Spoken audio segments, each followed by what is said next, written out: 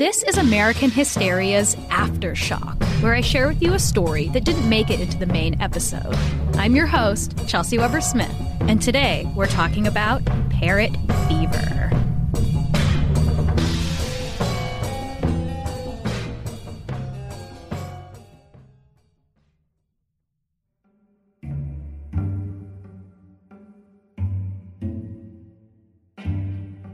In December of 1929, an American family, like most others, had fallen on hard times doled out by the Great Depression as jobs were scarce and so was food and other resources.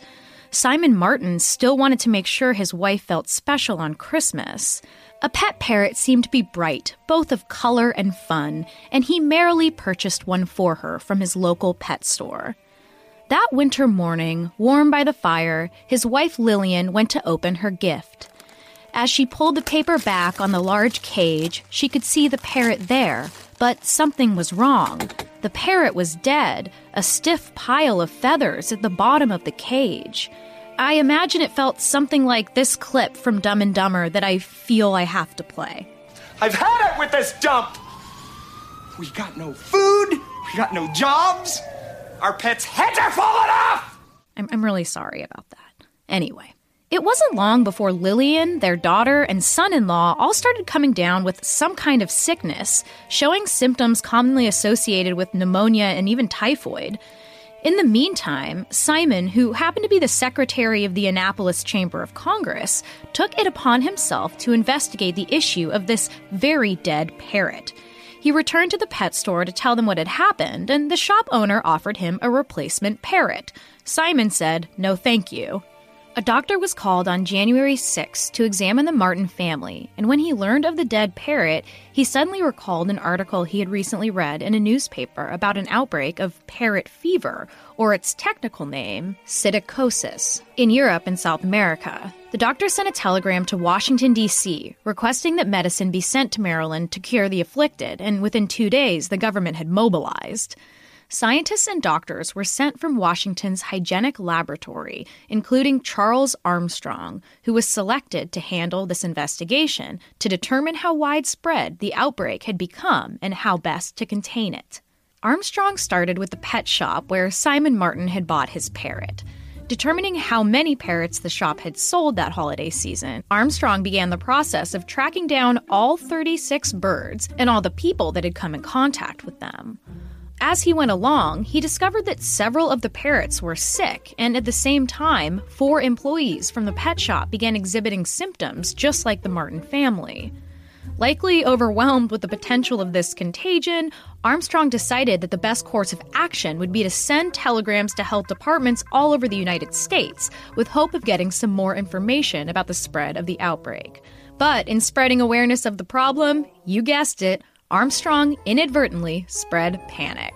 Almost overnight, the media got wind of the outbreak of parrot fever, and by the 8th of January, newspapers all across the United States featured headlines like, "Parrot disease baffles experts." The Associated Press forebodingly called it a, quote, "new and mysterious enemy." Newspapers across the country published theories alongside death tolls. The New York Times reported a total of 7 deaths, though none of the listed deaths had autopsy results to prove the cause. More cases were suddenly reported hundreds of miles away in Toledo, Ohio. The death of anyone who had even the loosest ties to any parrot was reported as a death by parrot fever in the newspapers. Quote, "If you have a darling pet parrot, do not bury your nose or mouth in its pretty feathers or stroke the parrot and afterward put your hand to your mouth," warned Arthur Brisbane in his nationally syndicated editorial column. And various forms of advice were given to those who owned pet parrots, including sending the birds to a zoo, wringing their necks, or simply just abandoning them in the street. The panic even went beyond the U.S. shores when a U.S. Navy admiral ordered sailors to throw their pet parrots overboard. Dead parrots were exhumed and mailed to Washington. An embargo was placed on all pet parrots being imported into the United States, and the newspapers ran with it. But as soon as the panic formed, it seemed to go away. Autopsies showed that none of the 7 deaths on record had been caused by psittacosis, and afflicted members of the Martin family were already recovering. The media backpedaled, and on January 15th, they changed their tune. The Chicago Daily Tribune's headline read, quote, U.S. alarm over parrot disease not warranted. Newspapers quickly switched from printing panicked reports of parrot fever to making light of it. But of course, very few retracted their previous claims. Some blame the media for the panic and others blame the doctors, but the American consensus became that parrot fever was a joke and a made-up illness altogether. But all the while, Charles Armstrong was still fervently researching psittacosis in the basement of the hygienic laboratory, and by February, he and several other scientists had fallen ill. When his lab assistant, Shorty Anderson, died, Armstrong figured it was time to check himself into a hospital, where he was reported to have a fever of 104 degrees.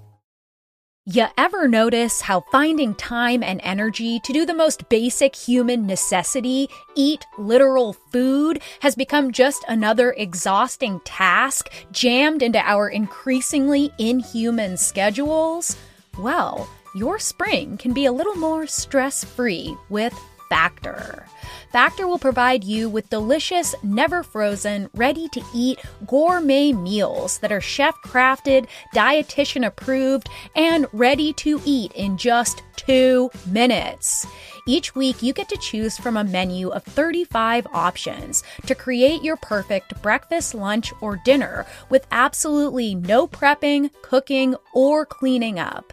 And Factor makes sure you get exactly what you want. You can tailor deliveries to your schedule and customize how many meals you want each and every week, and you can pause anytime. So just head to factormeals.com/AmericanHysteria50 and use code AmericanHysteria50 to get 50% off your first box plus 20% off your next box. That's code AmericanHysteria50 at factormeals.com/AmericanHysteria50 to get 50% off your first box plus 20% off your next box while your subscription is active. Check out Factor today.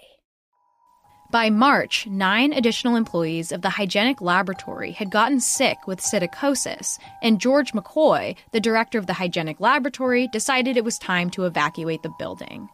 With Armstrong appearing to be near death, McCoy took a leap and injected him with the blood of a patient that had contracted psittacosis and survived.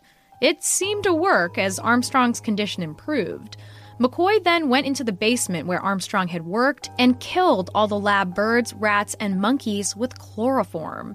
He then incinerated their bodies before sealing the building and calling in a team to fumigate it with cyanide, effectively ending the psittacosis outbreak.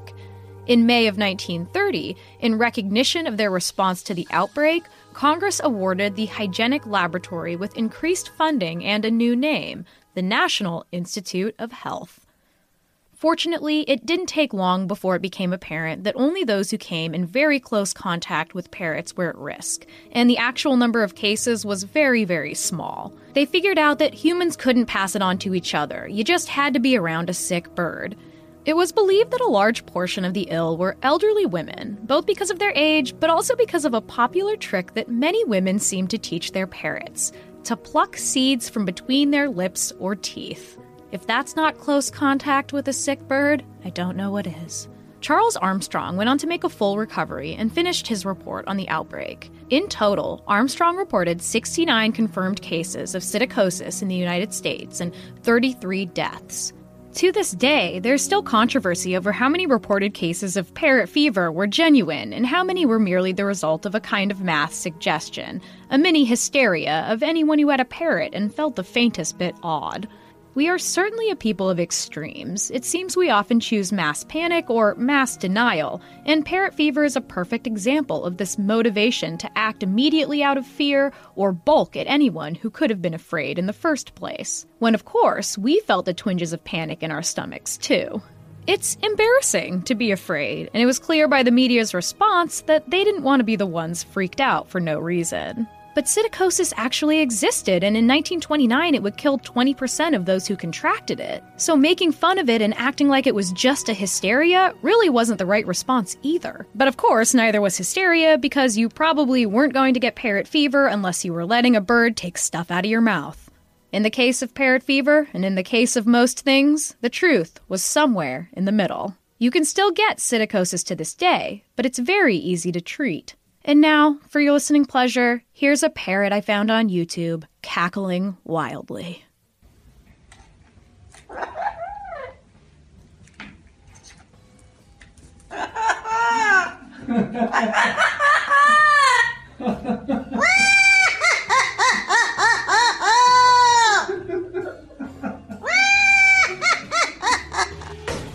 The Aftershock is written, produced, and hosted by me, Chelsea Weber-Smith, co-written and researched by Riley Smith, assistant produced by Derek Smith, and produced and edited by Clear Como Studios.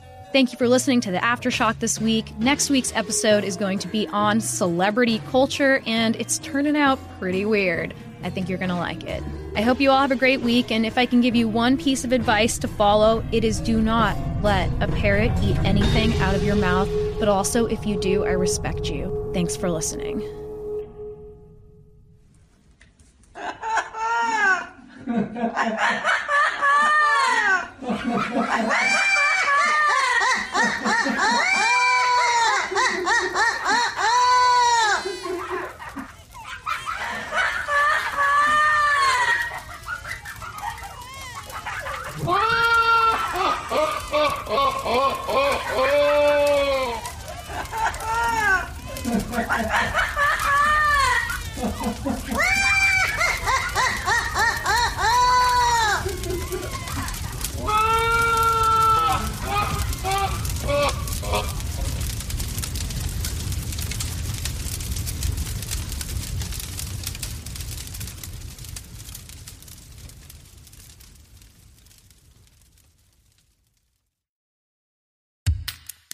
Friends, hello. I'm Mike Rugnetta, the host of Never Post, a new and independent news podcast about and for the internet. In addition to bringing you the latest in current events, we try to figure out why the internet, and the world because of the internet, is the way it is. How did influencers destroy tween fashion? What is posting disease, and how do you ensure you don't catch it? From what device must one send important emails? We talk about what's going on online and ask together why. Why are we like this? Find Never Post wherever you get your podcasts.